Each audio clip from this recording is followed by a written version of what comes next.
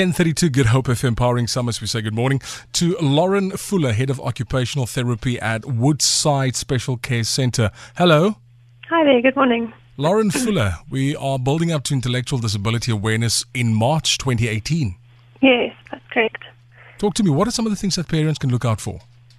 So intellectual disability, generally parents are able to pick up by seeing if their child is falling behind developmentally. So normally if they're looking out for the normal kind of milestones when children are learning to sit and learning to walk and that type of thing, generally children with intellectual disability struggle to meet those milestones, and also things like learning to feed themselves and dress themselves and potty train, that type of thing.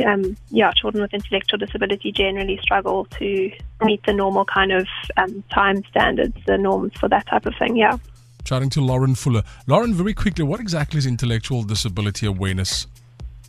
So Intellectual Disability Awareness Month is in March. So as much as possible, there's various organizations around Cape Town and the country and the world actually that are raising awareness about intellectual disability and really working towards social inclusion of people with intellectual disability. All right. And Woodside Special Care Centre, for those of us that are not familiar with what it is that you guys do? Yes, so we're a residential facility that is situated in Rondebosch East, and we house up to 80 individuals with severe to profound levels of intellectual disability.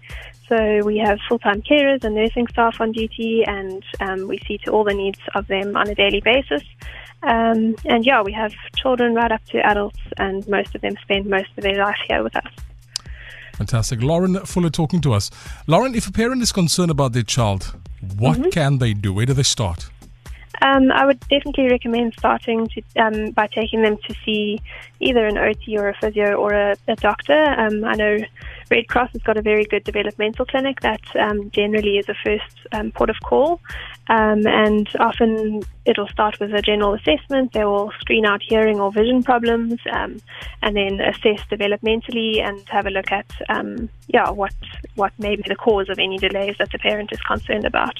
Lauren Fuller, Head of Occupational Therapy at Woodside. What programs does Woodside offer the residents? So we have myself who's the occupational therapist, and we've got a part-time physiotherapist here as well.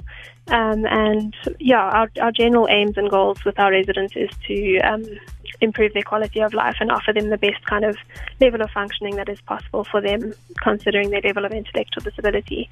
So we have various programs, and we really work towards the best kind of mobility and functioning that they're able to do, work towards them learning to feed themselves independently. And then, the biggest part of our program is really just daily stimulation and activities that we really encourage them to participate in on a daily basis. Lauren Fuller, thank you so much for your time. Any final thoughts and words before we say goodbye? No, I think, just thanks for the opportunity to share about intellectual disability a little bit this morning. Have a great Monday. Great, thanks, you too. Hey, yo, check it out. Good Hope FM. GoodHopeFM.co.za now.